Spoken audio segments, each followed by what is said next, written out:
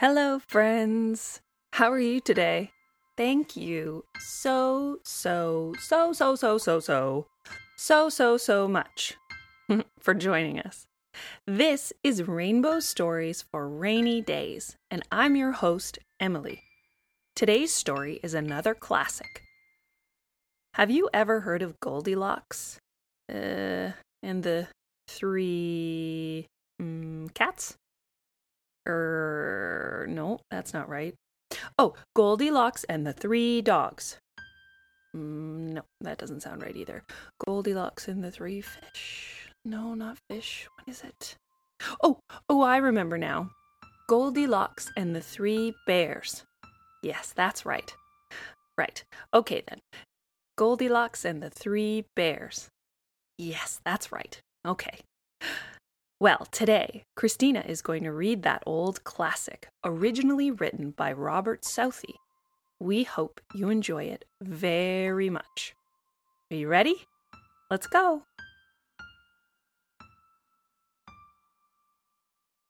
Once upon a time, there were 3 bears who lived together in a house of their own in a wood. One of them was a little wee bear, and one was a middle-sized bear, and the other was a great big bear. They each had a bowl for their porridge, a little bowl for the little wee bear, and a middle-sized bowl for the middle-sized bear, and a great bowl for the great big bear.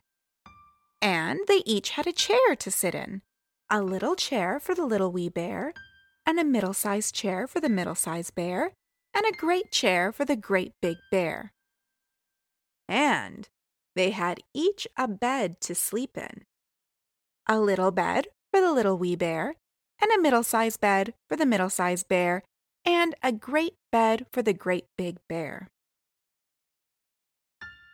One day, after they had made the porridge for their breakfast and poured it into their porridge bowls, they walked out into the wood while the porridge was cooling, that they might not burn their mouths by beginning too soon, for they were polite, well-brought-up bears. And while they were away, a little girl called Goldilocks, who lived on the other side of the wood and had been sent on an errand by her mother, passed by the house and looked in at the window. And then she peeped in at the keyhole, for she was not at all a well-brought-up little girl. Then, seeing nobody in the house, she lifted the latch. The door was not fastened, because the bears were good bears who did nobody any harm and never suspected that anybody would harm them. So Goldilocks opened the door and went in. And well pleased was she when she saw the porridge on the table. If she had been a well-brought-up little girl, she would have waited till the bears came home, and then perhaps they would have asked her to breakfast, for they were good bears, a little rough or so, as the manner of bears is, but for all that very good-natured and hospitable. But she was an impudent, rude little girl, and so she set about helping herself. First she tasted the porridge of the great big bear, and that was too hot for her. Next she tasted the porridge of the middle-sized bear, but that was too cold for her. And then she went to the porridge of the little wee bear and tasted it. And that was neither too hot nor too cold, but just right. And she liked it so well that she ate it all up, every bit. Then Goldilocks, who was tired, for she had been catching butterflies instead of running on her errand, sat down in the chair of the great big bear. But that was too hard for her. And then she sat down in the chair of the middle-sized bear, and that was too soft for her. But when she sat down in the chair of the little wee bear, that was neither too hard nor too soft, but just right. So she seated herself in it, and there she sat, till the bottom of the chair came out, and down she came plump upon the ground, and that made her very cross, for she was a bad-tempered little girl. Now being determined to rest, Goldilocks went upstairs into the bedchamber in which the 3 bears slept. And first she lay down upon the bed of the great big bear, but that was too high at the head for her. And next she lay down upon the bed of the middle-sized bear, and that was too high at the foot for her. And then she lay down upon the bed of the little wee bear, and that was neither too high at the head nor at the foot, but just right. So she covered herself up comfortably and lay there till she fell fast asleep. By this time, the 3 bears thought their porridge would be cool enough for them to eat it properly. So they came home to breakfast. Now careless Goldilocks had left the spoon of the great big bear standing in his porridge. "Somebody has been at my porridge," said the great big bear in his great rough, gruff voice. Then the middle-sized bear looked at his porridge and saw the spoon was standing in it too. "Somebody has been at my porridge," said the middle-sized bear in his middle-sized voice.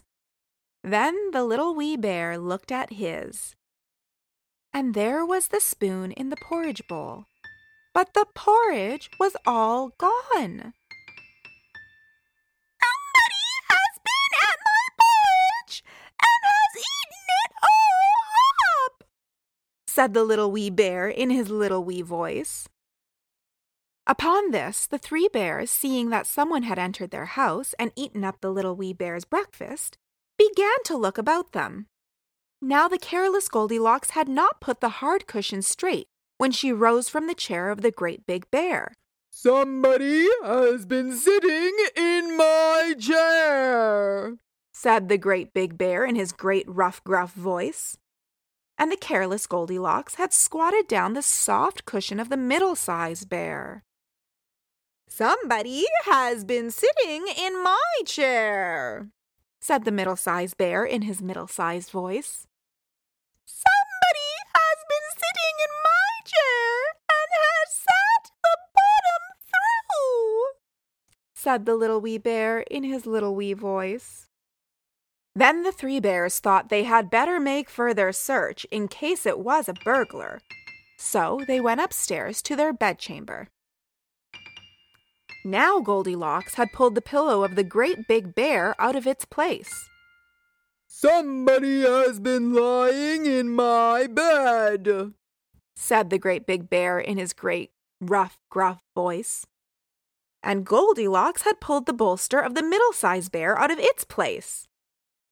"Somebody has been lying in my bed," said the middle-sized bear in his middle-sized voice.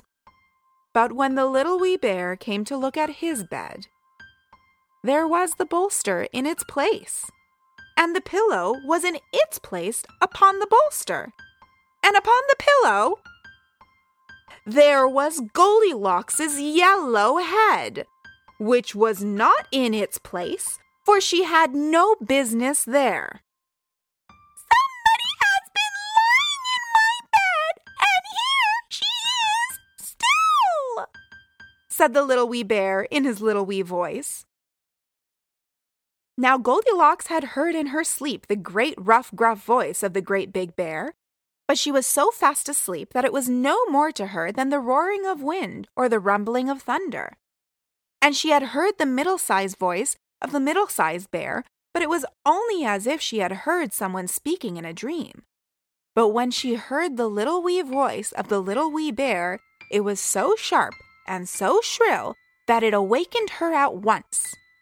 Up she started, and when she saw the 3 bears on one side of the bed, she tumbled herself out the other and ran to the window.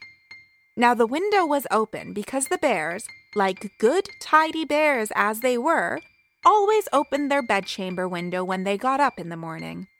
So the naughty, frightened little Goldilocks jumped out and ran away. And the 3 bears never saw anything more of her. The end. Well, what did you think of that story? Goldilocks was a bit bold, wasn't she? What was your favorite part of the story?